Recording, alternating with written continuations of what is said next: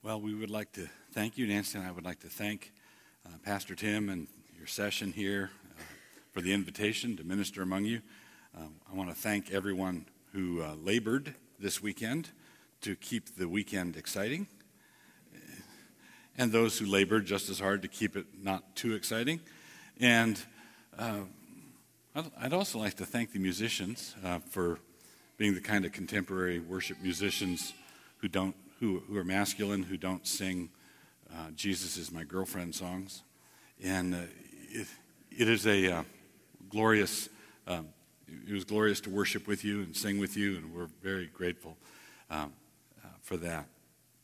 I had a wonderful time Friday night. I mentioned earlier that I told the elders I had heard, the only disappointment about Friday night was I had heard that I was going to be glitter bombed, or that I was, and it didn't turn out to be the fact, although I heard also that someone on our team found a bag of glitter there and helpfully dropped it in the trash. But I told our elders back home that I asked for prayer about this, that I would not be glitter bombed, but that if I were, that I would look fabulous.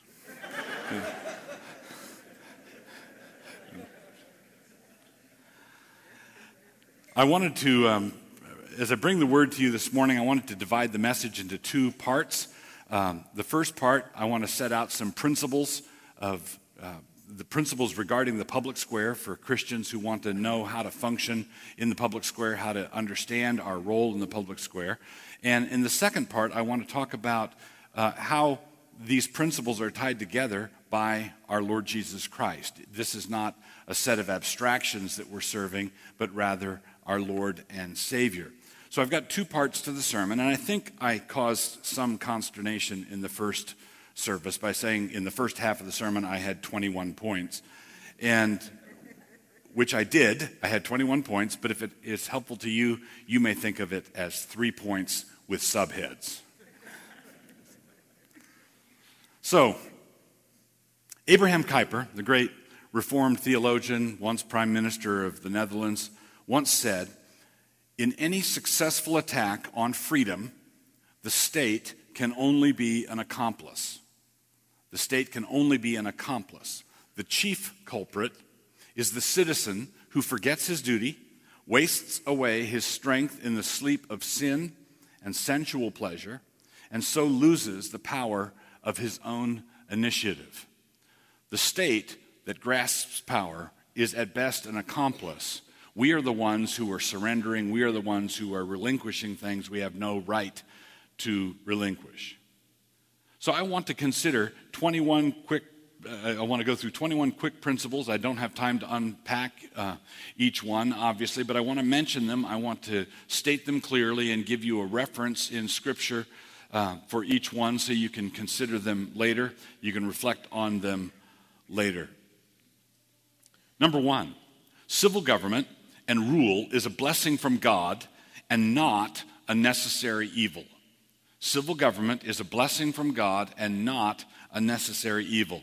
2 Samuel 23, 3 and 4 says, "The God of Israel said, the rock of Israel spake to me, he that ruleth over men must be just, ruling in the fear of God. And he shall be as the light of the morning, when the sun riseth, even a morning without clouds, as the tender grass springing up out of the earth by clear shining after rain." We are not anarchists. We do not regard civil government as a result of the fall. We believe that the civil magistrate ruling justly is like the sun coming up in the morning. Civil authority is a good thing. It's established by God as a good thing. That's the first principle. Secondly, God establishes a righteous throne with majesty. The authority of a throne, the authority of a ruler, is fundamentally a moral authority. If it depends upon raw coercion for everything, it's no authority at all. God grants authority to the ruler, and he establishes a righteous throne with majesty. In Proverbs 16:12 it says, "It is an abomination to kings to commit wickedness, for the throne is established by righteousness. Proverbs 16:12. And then it says in 1 Chronicles 25:29, and the Lord magnified Solomon exceedingly in the sight of all Israel, and bestowed upon him such royal majesty as had not been on any king before him in Israel. That majesty was a gift to Solomon from God, and it was what equipped him to rule. It's what equipped him to reign righteously. Principle 3, the law of God is the soul of a good ruler. The law of God is the soul of a good ruler. In Exodus 18:21 it says, moreover, thou shalt provide out of all the people able men, such as fear God, men of truth, hating covetousness. Notice that, hating covetousness. Men who have political power must hate covetousness. Otherwise, democracy turns into 3 coyotes and a sheep voting on what to have for lunch. Men hating covetousness, and place such over them to be rulers of thousands and rulers of hundreds, rulers of 50s and rulers of 10s. Down below county commissioner, down to the lowest level, you must have men who fear God and who hate covetousness. Principle 4. God requires true humility of his rulers. God requires true humility of rulers. Deuteronomy 17:20, describing the future king of Israel, says that his heart be not lifted up above his brethren, and that he turn not aside from the commandment to the right hand or to the left, to the end that he may prolong his days in his kingdom, he and his children in the midst of Israel. So God required the ruler to remember the law of God so that he not begin to put on airs, he not get above himself. He must not be lifted up, his heart must not be lifted up above his brethren. Principle 5, our basic demeanor towards civil authority should be one of honor. Our basic demeanor should be one of honor. Honor all men, love the brotherhood, fear God, honor the king, the Apostle Peter tells us in 1 Peter 2:17. What the kings of the earth bring into the New Jerusalem, as it describes at the end of Revelation, in Revelation 21, it says the New Jerusalem, which is the Christian church, it says the kings of the earth bring their honor and glory into it. The honor and glory that they bring into the New Jerusalem is not a sham or a pretense. We ought to honor those civil rulers. Principle 6, this is where it starts to get a little bit personal. Tyrants love moral corruption. They sometimes pretend that they don't like it, but tyrants love moral corruption. They hate virtuous men. They love moral corruption and they hate virtuous men because those who are morally corrupt are manipulable, easily manipulable. Those men who are vertebrates, those men who stand upright, those men who are virtuous are not easily manipulable. As Chesterton once put it, free love is the first and most obvious bribe that you can offer to a slave. Free love is the first and most obvious bribe that you can offer to a slave. Tyrants, therefore, love public entertainments and private vices because they love an enervated people. They love a people sapped of moral strength and authority. Revelation 2 says, but I have a few things against thee, because thou hast there them that hold the doctrine of Balaam, who taught Balak to cast a stumbling block before the children of Israel, to eat things sacrificed unto idols, and to commit fornication. So Balaam had taught Balak the way to overthrow this nation is by means of a little free love, a little bit of moral disorder. He taught them to commit fornication, and this sapped their strength. Porn is therefore politics. Porn is politics. It reveals your true political allegiances. Forget what yard sign you have out front. Forget your bumper stickers. Porn is a secret ballot. And porn is the secret ballot that God reckons and that God counts. Principle 7. Absolute perfection in our rulers is not the point. David prays in Psalm 51, cast me not away from thy presence, take not thy Holy Spirit from me. David is not here praying that he not lose his individual salvation. In that same psalm, he says, restore unto me the joy of thy salvation. He doesn't want his salvation back, he wants his joy back. So what does he mean, take not your Holy Spirit from me? Well, Saul had sinned in such a way as to cause the Spirit to depart from him, and when the Spirit departed from him, the wheels came off of his his dynasty. The wheels came off of his royal line.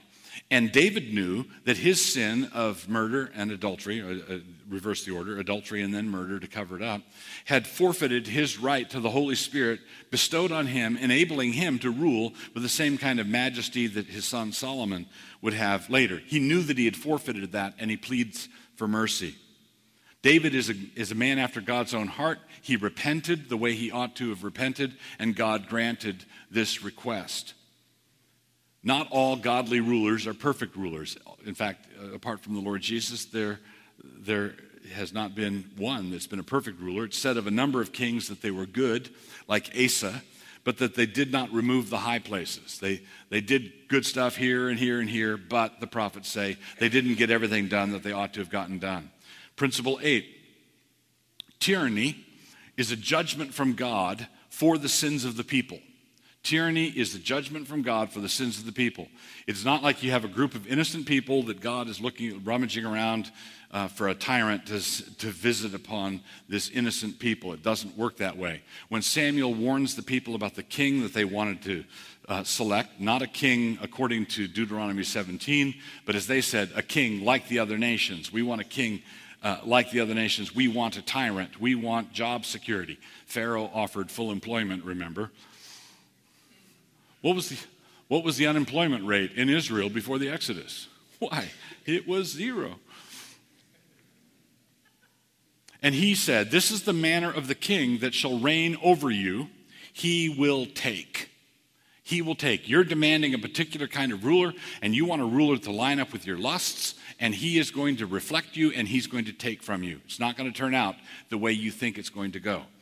Remember that the God who sends, however, the God who sends these tyrants to chastise us is also the God who has the authority and power to send a deliverer to save us. Number 9, every manner of civil government is under the authority of God. God rules in his own name, and princes rule by derivation. Civil rulers are the lieutenants of God. In Romans 13, the word for deacons is used of them several times. Romans 13:4, for example. The ruler is therefore an appointed, delegated, and deputized servant. The problem with tyranny in the modern state, the problem with the modern secularized state, is they want to be as God. They want to be lords on the earth. They don't want an authority above them.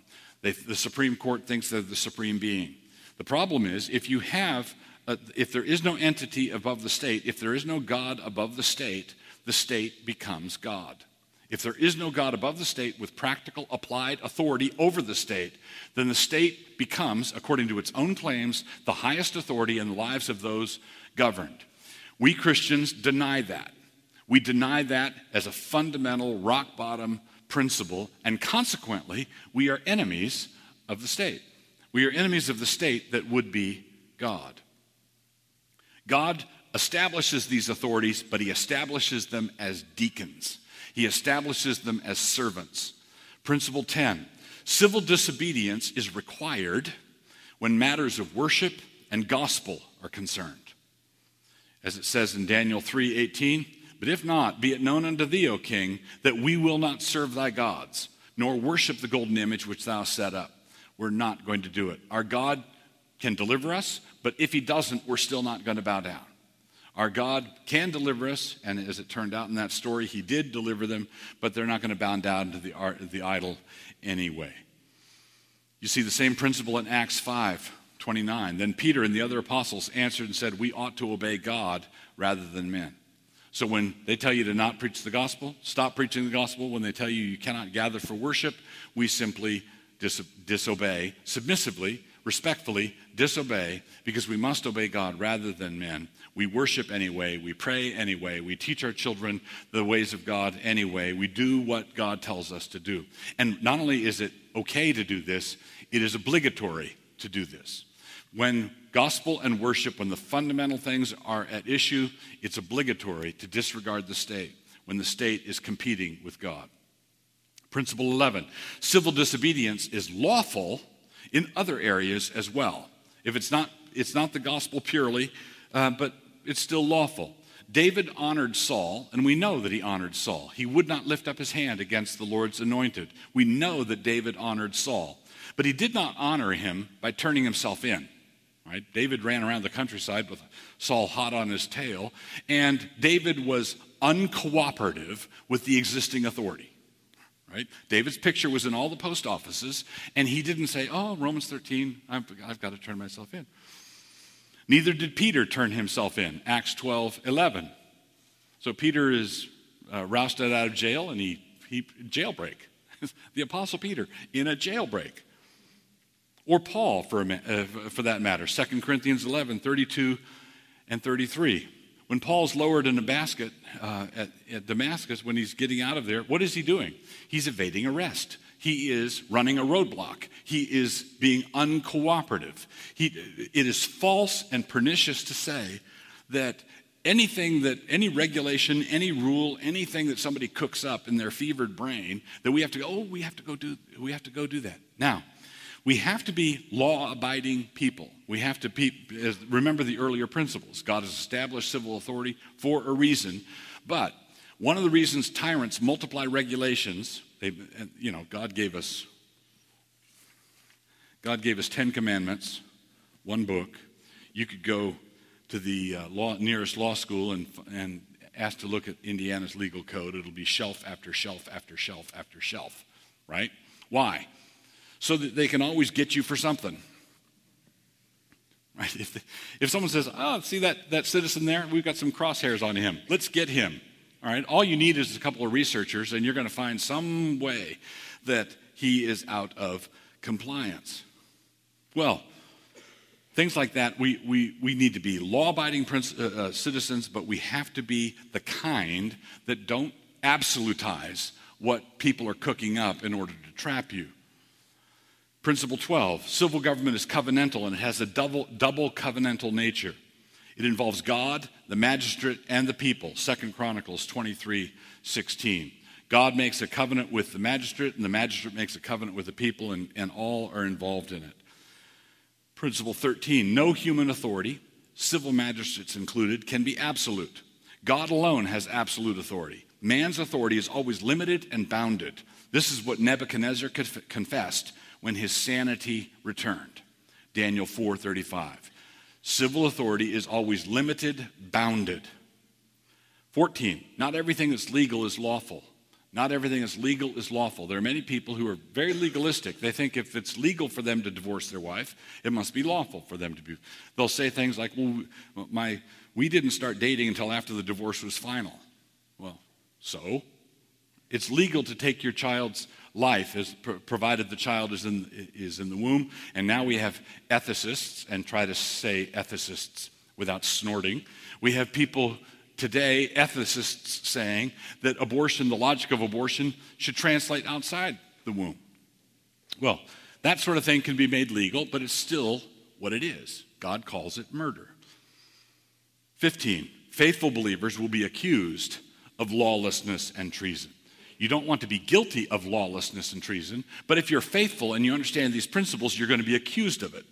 Ahab was the troubler of Israel, so that is what he accused Elijah of being. Ahab was the one who troubled Israel, and so he accused Elijah of being the one who troubled Israel. 1 Kings 18:17. What had Jezebel done? Jezebel brought in the worship of Baal and his consort, god of fertility. Jezebel and Ahab had bumper stickers printed up for everybody's chariot and wagon and cart, and said they wanted the northern kingdom of Israel to go green, or we're going to worship the god of fertility. Let's go green. And so God said, very well, you can go green. And Elijah said, it's not going to rain for 3 years. And so Israel immediately went brown. And incidentally, if we keep up with our current go green policy, the same thing is going to happen. More and more brown. Socialistic, centralized, we would be as God, centralized planners could be put in charge of the Sahara Desert, and within 20 years, they're going to have a sand shortage. 16. The Bible teaches the principle that the consent of the governed is a true principle. Rehoboam was elected to be king, 1 Kings 12:1, and he was no anomaly. In Israel, the kings were elected. You don't have any divine right of kings. You don't have kings parachuting in from the heavens. The consent of the governed, which our founders articulated, is a biblical principle. They did not derive it from John Locke. They learned a number of things from John Locke, but John Locke was drawing on the Christian tradition and scriptural teaching. Principle 17, the lot of the people and the character of their rulers is linked together.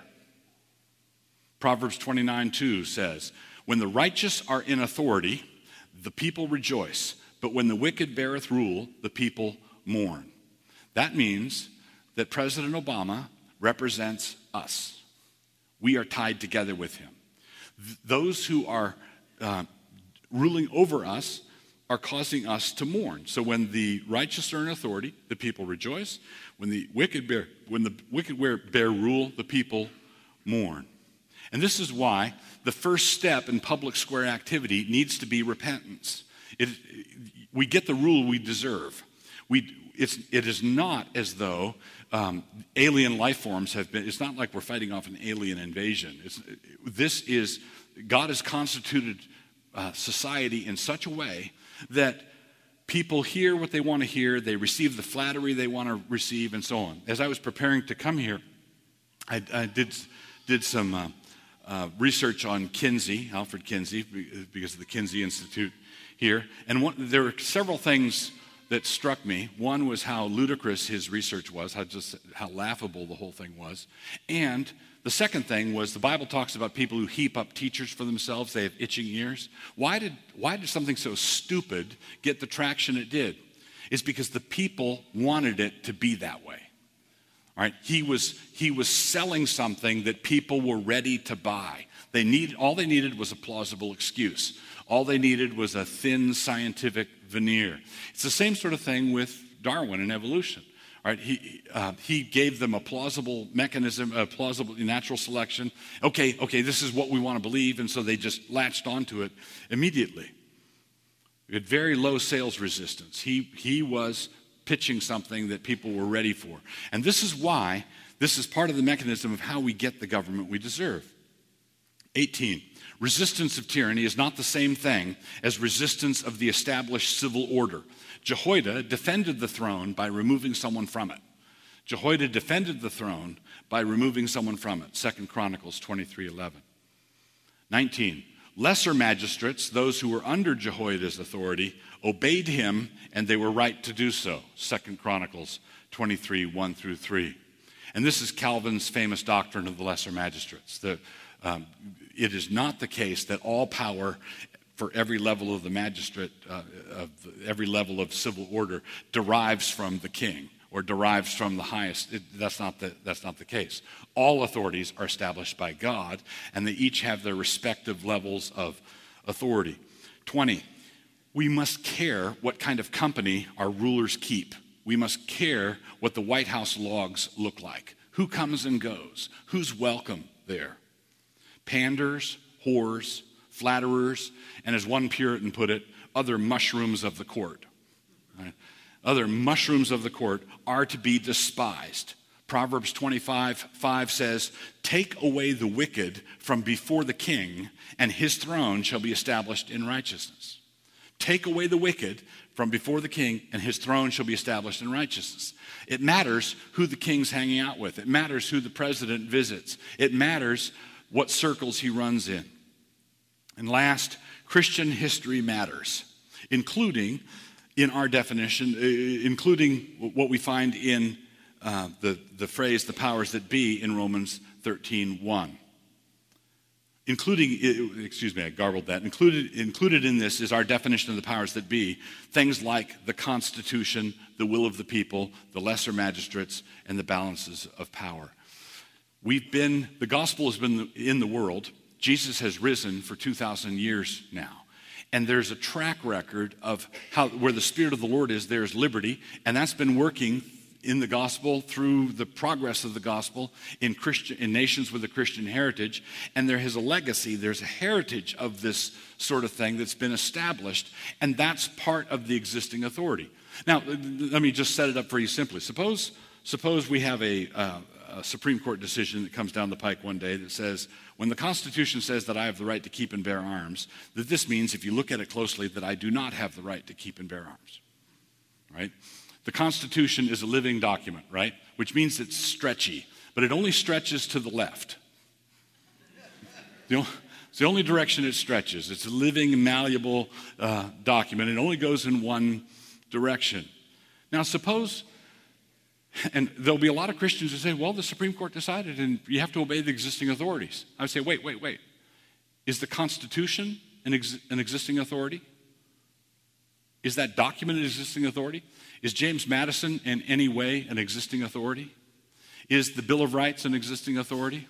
Are the lesser magistrate, the governor and the state courts and all of you, are these all existing authorities? Yes, they are. And we have to learn how to navigate these waters carefully, not as scofflaws, not as people who are looking for an excuse to become anarchists, but because we want to be diligent, law-abiding, respectful, ornery Christian citizens. That's what we need to learn how to do.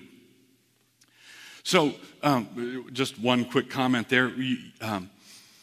In the War for Independence from Great Britain, what was that war called in England? What did they call that war in England? We call it the American Revolution or the War for Independence. What did they call it over there? They called it the Presbyterian Revolt. The Presbyterian Revolt. In the early part of the 17th century, 18th century, the early part of the 1700s, from Ireland, the Scots-Irish, and the Scots, over 600,000 of them immigrated to the United States during those years. It was a huge migration, and all of them were pretty sore at the Anglican English. All of them. And the Calvinist pastors, the Presbyterian pastors, were called the Black Regiment during the American War for Independence because they wore black Genevan gowns. They were called the Black Regiment. Horace Walpole in Parliament, on the floor of Parliament, said, "Cousin America has run off with a Presbyterian parson." Speaking of Witherspoon, who signed the Declaration of Independence and who taught many of the founders. Witherspoon was a dynamic force to be reckoned with. Over 50% of the Continental Army were Presbyterians, and the rest were Congregationalists and a handful of Baptists, and all of them were Calvinists. At Yorktown, when Cornwallis surrendered, there was George Washington, conservative, low church Anglican, George Washington, and all of George Washington's colonels, every last one of them, with one exception, were elders in Presbyterian churches. All but one were elders in Presbyterian churches. Cousin America has run off with a Presbyterian parson. And you were taught that it was all about tea. You were taught, you were given a very truncated version of events. It makes a difference whether Jeroboam or Moses writes the history curriculum. You look at the history curriculum, and you look at the page that says, "These are the gods that brought you out of the land of Egypt," and a couple of calves. "These are the gods that brought you out of the land of Egypt." And then you look at the spine, and it says Jeroboam Press, Dan, Bethel, New York, London. Or you look at the spine, and it says Moses, right? Moses Press. It makes a difference who's telling you what happened. It makes a difference how these things are recorded. It makes a difference how these things are unpacked. So, this is a very important thing that I want to, these are great principles. I think they're biblical principles. I think they're right out of the book. But here's the problem. We are saved not by principles, however true. We are saved by the Prince, the Lord Jesus. Our faith, our religion is personal. When we worshiped here today, we are worshiping God the Father in the name of Jesus Christ, in the power of the Holy Spirit, the tri-personal God. We are gathered up by him and ushered into the heavenly places where we are now. We are in Bloomington and we are in heaven. We are before the throne of God together with all God's saints everywhere, and God is doing this because he's united us to himself in a personal way. Jesus, the person, Jesus our Lord, was crucified in a very public way, and his death necessarily has public ramifications. If the secular state does not want the Christian faith in the public square, I would say you should have thought of that before you crucified Jesus in public. Before you did it out in front of everybody, you should have anticipated what was coming down the pike. But they didn't anticipate, they didn't understand, they didn't know. There's no way to be fully faithful to the message of the death and resurrection of Jesus in private. Private faith in this public event cannot, in the very nature of the case, remain private. In 1 Corinthians 2, I'd like to read verses 1 through 10. 1 Corinthians 2, 1 through 10. And I, brethren, when I came to you, came not with excellency of speech or of wisdom, declaring unto you the testimony of God. For I determined not to know anything among you save Jesus Christ and him crucified. And I was with you in weakness and in fear and in much trembling, and my speech and my preaching was not with enticing words of man's wisdom, but in demonstration of the Spirit and of power, that your faith should not stand in the wisdom of men, but in the power of God. Howbeit, we speak wisdom among those that are perfect, yet not the wisdom of this world, nor of the princes of this world, key phrase, that come to naught. The princes of this world that come to naught. But we speak the wisdom of God in a mystery, even the hidden wisdom which God ordained before the world unto our glory, which none of the princes of this world knew, for had they known it, they would not have crucified the Lord of glory. But as it is written, eye have not seen, nor ear heard, neither have entered into the heart of man the things which God hath prepared for them that love him, but God hath revealed them unto us by his Spirit, for the Spirit searcheth all things, yea, the deep things of God. We see a number of glorious things hinted at, a number of other glorious things stated in this text. Paul came to the Corinthians. When he came to the Corinthians, he did not come as a showboating preacher man. In verse 1, I didn't come with all my rhetoric lessons intact. He resolved to know nothing among them except Christ and him crucified, verse 2. But this does not mean what many individualistic moderns assume, that Christ and him crucified applies to your soul and it gets your soul up into heaven when you die and that's it. No. Paul says that he was among them in a real state of inadequacy, as men would measure it, verse 3. He recalled his messages as being the same way, verse 4. Not with man's wisdom, but with God's power. He did not want them to have faith in the wrong thing. That is, he did not want them to have faith in pretty boy preachers instead of in God's power. Verse 5. We do speak wisdom, he said, but it's not the wisdom of this world's princes who are coming to nothing. Verse 6.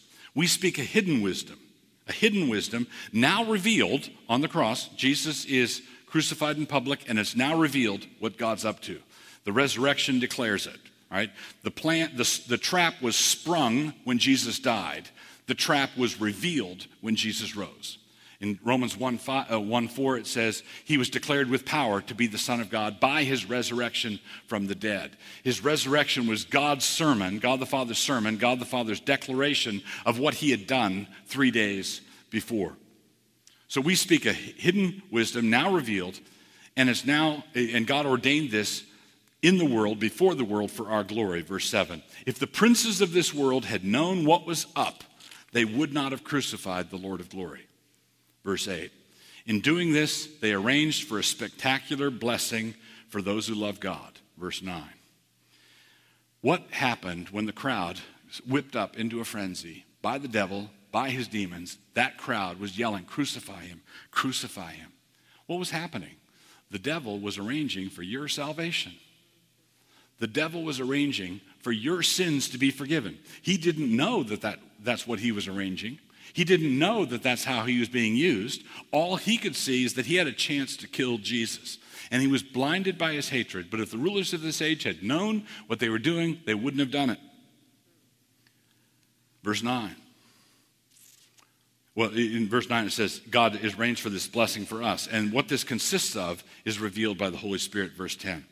Now, I've no doubt here in this church, you've no doubt heard many times a warning against like a petty individualism, that the point of salvation is to pray a little prayer. This world is God's Vietnam, and praying the sinner's prayer is God helicoptering you out.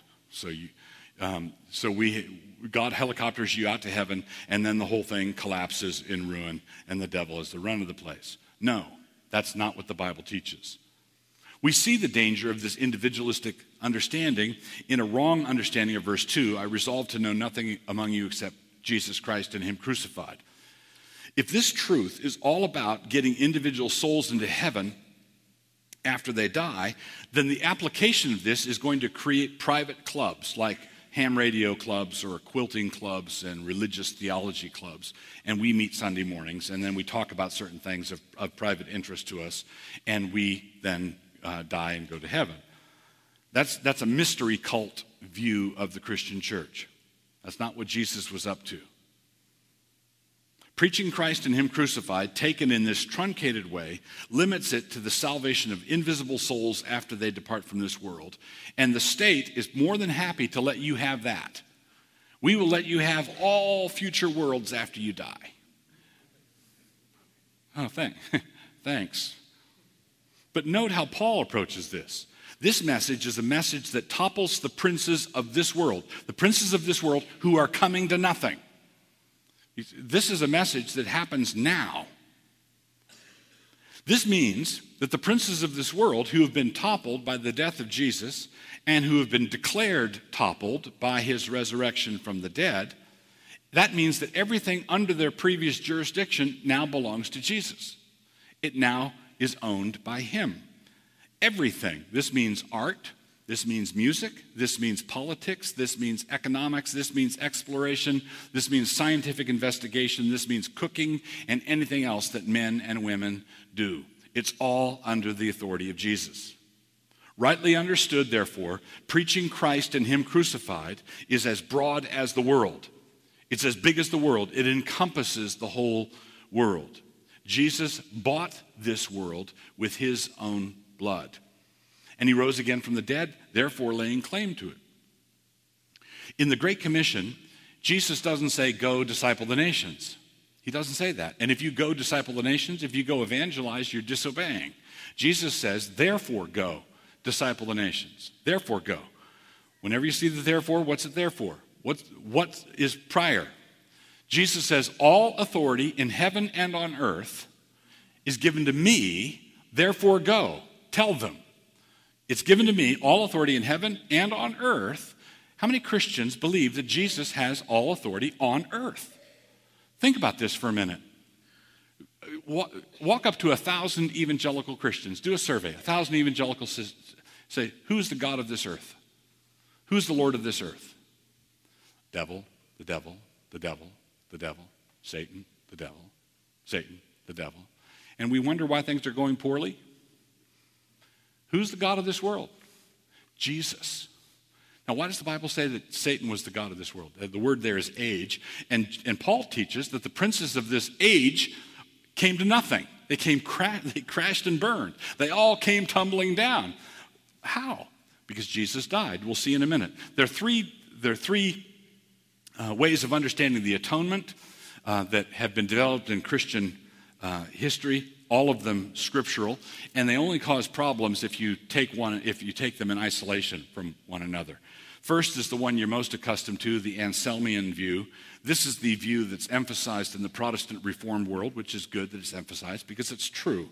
It was first systematically developed by Anselm of Canterbury, and this is the idea that Christ died as a penal substitute, as a substitutionary vicarious sacrifice for us and for our sins. We're familiar with this language, and it's right and proper that we are. 1 Peter 3:18 says, for Christ also hath once suffered for our sins, the just for the unjust, that he might bring us to God, being put to death in the flesh, but quickened by the Spirit. That phrase, the just for the unjust, refers to the vicarious death of Christ on the cross. That's the Anselmian view, substitutionary atonement. Another medieval schoolman, a man named Abelard, developed the view that Christ died as a moral example for us. Now, this is what liberals teach, and it's pretty anemic and pretty inadequate by itself. Jesus died as an example of showing us how to turn the other cheek and how to be sweet when people are being mean. But together with the others, it's pretty potent. It's also in the Bible. The idea is that by sacrificing himself in this way, he provides a pattern of moral influence. We see immediately that this is pitifully inadequate in isolation, but it is in the Bible. 1 Peter 2:21. For even thereunto were ye called, because Christ also suffered for us, leaving us an example that ye should follow his steps. Leaving us an example. So Jesus shows us how to live and die. Jesus shows us how we overcome in a death and resurrection pattern. That's how we're told to take up our cross daily and follow him. So the cross does provide an example to follow. It's not just that, but it does provide that. Then the third view is called Christus Victor. In this view, the death of Jesus is seen as him triumphing over the devil and his angels, and that's what we've been talking about from 1 Corinthians 2. This too is biblical, but not in isolation. And you, being dead in your sins and the uncircumcision of your flesh, hath he quickened together with him, having forgiven you all trespasses, blotting out the handwriting of ordinances that was against us, which was contrary to us, and took it out of the way, nailing it to his cross. And having spoiled principalities and powers, he made a show of them openly, triumphing over them in it. So what did Jesus do in his death? He triumphed over principalities and powers. That was what brought the princes of this world to nothing. They said, kill him, kill him, kill him. And then when he was dead, everything came unraveled for them. He humiliated them by springing a trap. He humiliated them by telling them, you thought you were getting rid of the Son of God, and what you did is you killed the lamb that was slain before the foundation of the world, and you just accomplished the salvation of all God's elect. All God's elect. And what instrument was in God's hand when he did that? The devil. Right? God draws straight with crooked lines. God knows what he's doing. Now, in one of the songs we sang earlier, we referred to the three offices of Christ: prophet, priest, and king. Well, all three of these views of the atonement line up with that. He's the prophet, Abelardian. He's a teacher. He's an example. That's the Abelardian approach. Priest, Anselm. That's the Anselmian view. And then king, Christus Victor. All prophet, priest, and king, Christ embodies when he died on the cross. So, what do? Jesus was not murdered in private by thugs, only to come back from the dead in secret. He was not killed in a back alley, and then he came back in secret and tiptoed up to one of his disciples and said, I'm now alive. Pass it on. That's not what he was doing. No, he was executed publicly by the authorities, and he rose from the dead in such a way as to declare his absolute authority over all the kingdoms of men and over everything that they contain. All right, what does it say in Psalm 2? In the first 3 verses, it's a prophecy of the crucifixion. Then it says in the next few verses that God laughs, God holds them in derision. And then it says the Lord's, it prophesies the resurrection. You are my son, today I've begotten you. That's the resurrection. That's not talking about the eternal generation of the Son within the Trinity, because in Acts 13, it says, what God promised for us, what God has promised for us, their children, he has fulfilled in that he has raised up Jesus, as it is written in the second Psalm, you are my son, today I've begotten you. And then, right after God raises up Jesus, you are my son, firstborn from among the dead, what does he say in the second Psalm? Ask of me, and I will make the nations your inheritance, the ends of the earth your possession. Jesus, you have risen from the dead. Tell me what you want. Jesus doesn't say, I did all that, but I don't want anything. I'm going back to heaven. No, he said, I want it all. I want Thailand. I want Pakistan. I want Saudi Arabia. I want North America. I want South America. I want Africa. I want all of these things. I bought them. I'm taking them home. I purchased them all with my blood. I'm taking them with me. And those who motivated the rulers of this world to crucify him in public cannot unspring the trap. They cannot go back and say, oh, wait, now that we see what you're doing, we don't want to have anything to do with it. We want to reverse what we did. We want to have not killed the Lord of glory. We want to have not crucified him. No, it's too late. So we have to learn how to see the cross in these terms, which is what Paul is insisting on. So when we preach Christ and him crucified, we are preaching the hope and glory of the world.